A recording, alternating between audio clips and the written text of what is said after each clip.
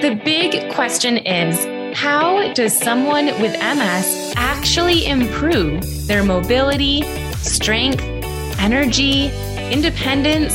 The list goes on. If you want the answers, you're in the right place at the right time. Whether you're newly diagnosed or have had MS for over 30 years, whether you have relapsing MS or progressive MS, this podcast is for you. My name is Dr. Gretchen Hawley, physical therapist and multiple sclerosis specialist. Welcome to the Missing Link podcast. Tune in as I share the top strategies to help you gain control over your life with MS using only the best insights, advice, and research from top industry experts. Not only that, you'll learn MS-specific exercises and tips to stay consistent, motivated, and inspired. Ready? Let's dive in. Welcome back to The Missing Link. We have Ardra Shephard back with us today, who, if you don't remember, we had her on our launch day episode, and she shared tons of life hacks and products with us for living an easier life with MS, with mobility, getting dressed, showering, all that good stuff. So we have her back with us today. And also as a reminder, her blog is Tripping on Air. If you haven't yet gone to it, hopefully you did after watching or listening to that first episode, but definitely a must listen to. Thanks for being here with us today. Thanks for having me, Gretchen. Very happy to be here. Of course. So what I really want to talk about today is this new show that you are hosting. I saw just a little bit about it, and it looks so interesting in many aspects, but can you tell us a little bit about it? I am so excited for this show. I don't have human babies, but this feels like my child. It's called Fashion Dis. It is a makeover show that celebrates the fashion and beauty potential of people with disabilities. So when I first started to need to use mobility aids several years ago, now, I don't know, 5 years ago, I guess, I was like scouring the internet looking for style role models. And this was like 2017, the whole like babes with mobility aids community did not exist. Like it feels like it's been around now for a while, but it really has actually been fast. It's taken off really quickly. But in 2017, this was pre-Selma and her red carpet cane moment. I couldn't find any style icons who were mobility aid users anywhere. And so, that was a barrier to me for feeling like I could take this on as part of my new look, I guess. And it didn't help that the rollator that I came home with was so ugly and medical looking. This was before I discovered that there were better looking devices out there too. So this show is really like born out of that idea of how much people with disabilities have been left out of the fashion and beauty space forever. But also, there's a real burgeoning market of accessible and adaptive clothing because seated body types, people with dexterity issues, any number of things that impact your ability to dress can also limit your access to the fashion and beauty world. And so we wanted to highlight the brands that are making that world more available and more inclusive. And I think this whole like body positivity movement is so amazing, but I also feel like it's kind of left disability out of the picture. So we are aiming to change that. And I'm so excited. I'm so excited for you because something like that is necessary. That is the first. And that's very rare to be able to say that you're the first at anything, but I don't know anything else out there that is displaying something in this way. So I am so excited that you're doing that. When did you come up with the idea for that? I started pitching this idea probably 4 years ago. So I had written an article for ExoJane when ExoJane was still around. And I took a couple of my friends. One was a wheelchair user and one used a walker. And at the time I was on a cane. And ExoJane had commissioned the article. I'd pitched it to them and they were going to pay me some money. So I hired a photographer. I gave the girls makeovers. I dressed them in my clothes. And we just had this like day of beauty and this photo shoot that really celebrated. And I just saw how much it impacted them and like what a special, awesome day it was. And so I thought like, yeah, I am just wanting to see myself represented that way too. So I hired a photographer. I have beautiful professional photos of me using my mobility aids. And I feel like we don't see these images in fashion magazines, but we should. And so if we can equip people with these images through this experience of the show, then we add to the canon of like high fashion images that celebrate disability in an inclusive way. So yeah, I think I started pitching it like probably 4 or 5 years ago. It takes forever to get anything made in this world, but it's finally happening. And I feel like also we're meeting the moment, like the world is actually finally ready for it too. That's so true. If this had been launched even just a year or 2 years ago, I don't know that timing was ready for. I feel like the world is in a place right now where, yes, body positivity is being talked about more, but even disability is being talked about more, and accessibility. Like that's a huge conversation right now. Obviously, we have a long, long, long way to go with that. But I remember, I'm ashamed at how recent this was. It was definitely within the last year, but I was shopping at Target and I saw that one of the ads that they have in their store was someone who was using a cane. And it shocked my eye. I was like, whoa, that's amazing. Like, and part of me was so happy. I was like, thank God, why did it take this long? But then another part of me was disappointed. Like, why did that catch my eye? That shouldn't catch my eye, you know? And, you know, I think it's not mainstream media that has forced this change. It really comes from social media and this community just insisting on representation. And I think it's when social media is at its best, you know, when we can affect real change. And we've seen, and then it becomes mainstream. And we've seen the ability of media and storytelling to affect meaningful change in other marginalized communities. So I feel like, disability is about to experience some positive changes too. Yes.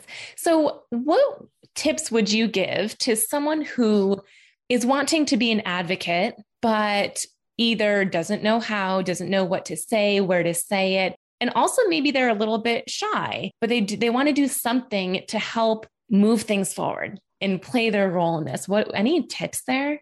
Yeah, I mean, certainly, I feel like anybody with a disability or anybody from any marginalized community may from time to time feel the pressure to be an advocate or a spokesperson. It's certainly not your responsibility to be that. It's really like, it's up to you if that's something that you want to pursue. And you don't have to, you are only required to share as much of your story as you want to.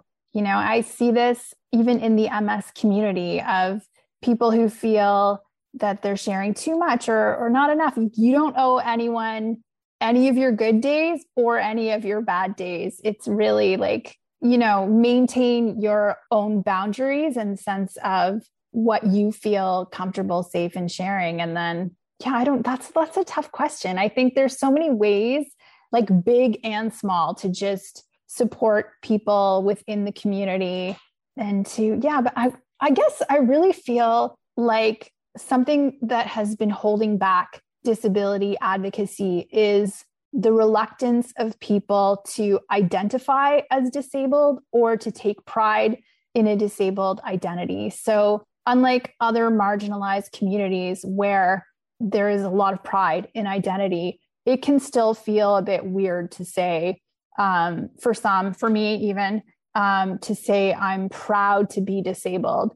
And that pride isn't about saying I love my disability or, you know, I'm happy that I have it, but it's about saying that I don't deserve to be treated less than or othered. And I think we can only advocate for ourselves as one voice if we come together and self-identify. Like if we use words like handy-capable or differently abled, then we're saying that there's no problem, that, we've got it. We don't need changes to be made. We don't need anything to be fixed. And that's just not true. Right. And honestly, I think that's a perfect answer. Even just hearing you say it in that way, I feel like you're giving people permission to just do what they want. There is no right way. There's nothing that you're supposed to share or should share. And just hearing you say it like that, I feel like takes a weight off your shoulders. Like, okay, there's no right or wrong. Just do what you want. And if you don't want to do it, that's okay too. So I love that message. Yeah, 100%. It's, you're just human, you don't owe anybody anything. Yeah, absolutely. So what are your thoughts? And we've talked a little bit about this already, but with the stigma that comes with, of course, rollators and walkers in general, mobility aids, that's the one that I hear most just because I'm a physical therapist, but stigma and being able to view yourself in a different way. Like how, and this is so individualized, but how do you personally do that? How did you flip that? Was it truly finding a mobility aid that you just thought looked more fashionable and that really excited you and it flipped your mindset? Or did it require more work? I feel like, there's so much to unpack here, but I'll tell you how I was raised. When I was 9, I had a stamp collection, very cool. And I entered this, like, they have like stamp fairs and you prepare pages, and my like stamp collecting theme was royalty. So I had like stamps with princesses on them, and my pages had like puffy pen, gel pen, glitter. Like they did not look like all the other nerdy, like super, like whatever. And so I entered this exhibition and I won an honorable mention. So I won like stamp books and free stamps and I don't know what else, but I was 9. So I had no idea what honorable mention was. I never heard that term before. And my mom convinced me that honorable mention was better than first prize because it was something they had to invent just for me because they'd like seen my presentation and realized it was that good. So all this to say, my mom created like a monster with like high self-esteem. So I feel like, the idea that when I started to need a mobility aid, that I had to be like recategorized and taken down a peg, I was just like, no, like, I don't accept that. I'm like the honorable mention. Okay. That's better than first place. But I will say, like, this stigma that is so inherent, it's so, like, it's one of the first things that almost everyone with MS is told is not everyone with MS ends up in a wheelchair. Doctors say this, we hear it constantly. And it sounds like it's supposed to be comforting, but it's actually really problematic because right out of the gate, you're villainizing a wheelchair. The term end up is bullshit. It's not the end. A wheelchair is a device that helps you keep living. It's like eyeglasses that help you see. Language and the way we say it is so important, and instead of saying not everyone with MS ends up in a wheelchair, which incidentally, if you do need a wheelchair, makes you feel like you're an outlier, like you failed at having MS. What doctors could say is, we hope you won't need a wheelchair. If you do, here's what we can do. Like, here's what we will do. Because it really does make it sound like it's the end and it's the worst thing that can happen. And it absolutely isn't. I love that. And I think, honestly, that should be a class in medical school, like how to, one thing, this gets on my nerves so much when I hear any type of medical professional say, and because we're talking about MS, I'll use that as an example, but when they say my MS patients, blah, blah, blah. And that just bothers me so much because you're putting MS first. You're making it sound like MS is that person. That's how you're identifying that person. Yeah. So instead of my client with MS or my patient with MS, this person with MS, it's a person first. And it's not talked about as much. And people don't even realize, these doctors often don't hear it. They think they're saying something fine. Or as you're saying, when you say you probably won't end up in a wheelchair. You might not end up there. They do probably think that's a good thing. I think there needs to be a lot of education around communication. Yeah. I mean, it's not comforting. I don't think many people leave that meeting thinking, phew, right? It's like all you hear is the end is wheelchair. And I also feel like a lot of patients, when they get to a more progressive stage, they feel left behind by their doctors and a bit dismissed and a bit like, wash our hands. There's nothing more we can do. Like, so, I think that whole, like what they're saying is also, how a lot of them also act and behave, like it is the end. You're not modifiable. So yeah, but I think it's going to take a long time to unravel culturally how we feel about mobility aids and wheelchairs in particular, but bit by bit. So my last question for you, and this might be a challenging question, I'm not sure, we'll see. What are your ideas? And I'll preface this actually by saying your new TV show is going to be amazing for inclusion, just making people feel like they're not alone and just ideas. Oh my gosh, I'm just so excited for it. But my question is, what are steps or things that you think could be next to help with inclusion, or to help break that stigma and support people with MS as well as other neurological or other diseases? Yeah. So I think that people generally believe what you believe about yourself. So I think if we want to change how the world views disability, we first have to change what we think about ourselves. And that's not easy, but I really do think that finding your own self-worth and your own peace and your own pride in who you are is so important and so powerful, but I think it's also contagious. I love that. That's so true. So just to recap, the show is Fashion Dis. And can you tell us, I don't know if you mentioned it, when will it be released? When can we find it and where can we find it? Yeah. So tentatively spring 2022. So soon. And I don't have too many more details. It's a Canadian production, but it will be available online. And if you just check in with my blog, I'm going to be making a ton of noise about it. So you'll hear about it. Awesome. And once it is released, I will definitely share the link in the show notes. I'll come back to this episode and share the link in here. Awesome. Thanks, Gretchen. Of course. And just as a reminder for those that didn't catch it in the beginning, where can people find you? Tripping on Air. trippingonair.com or ms_trippingonair. I'm on Facebook, Tripping on Air. Awesome. Sounds great. Thank you so much, Ardra, for being here with us again. My pleasure. Thanks for having me. Thank you for listening to today's show. I am beyond grateful to have you as a listener. So as a thank you, I have something special just for you. I created a bundle of resources exclusive for the listeners of the Missing Link podcast who are looking for more guidance and tips to champion your life with MS. To get these resources, head over to msinglink.com/insider. That link will be shared in the show notes along with links to my social media handles. If you loved this episode, it would mean so much to me if you shared it with a friend. Or if you're on social media, take a screenshot right now and post it to your page or your stories and tag me so I can personally thank you for helping me get the message out to other MS warriors. Thanks again for joining, and be sure to tune in next week for another episode of the Missing Link podcast.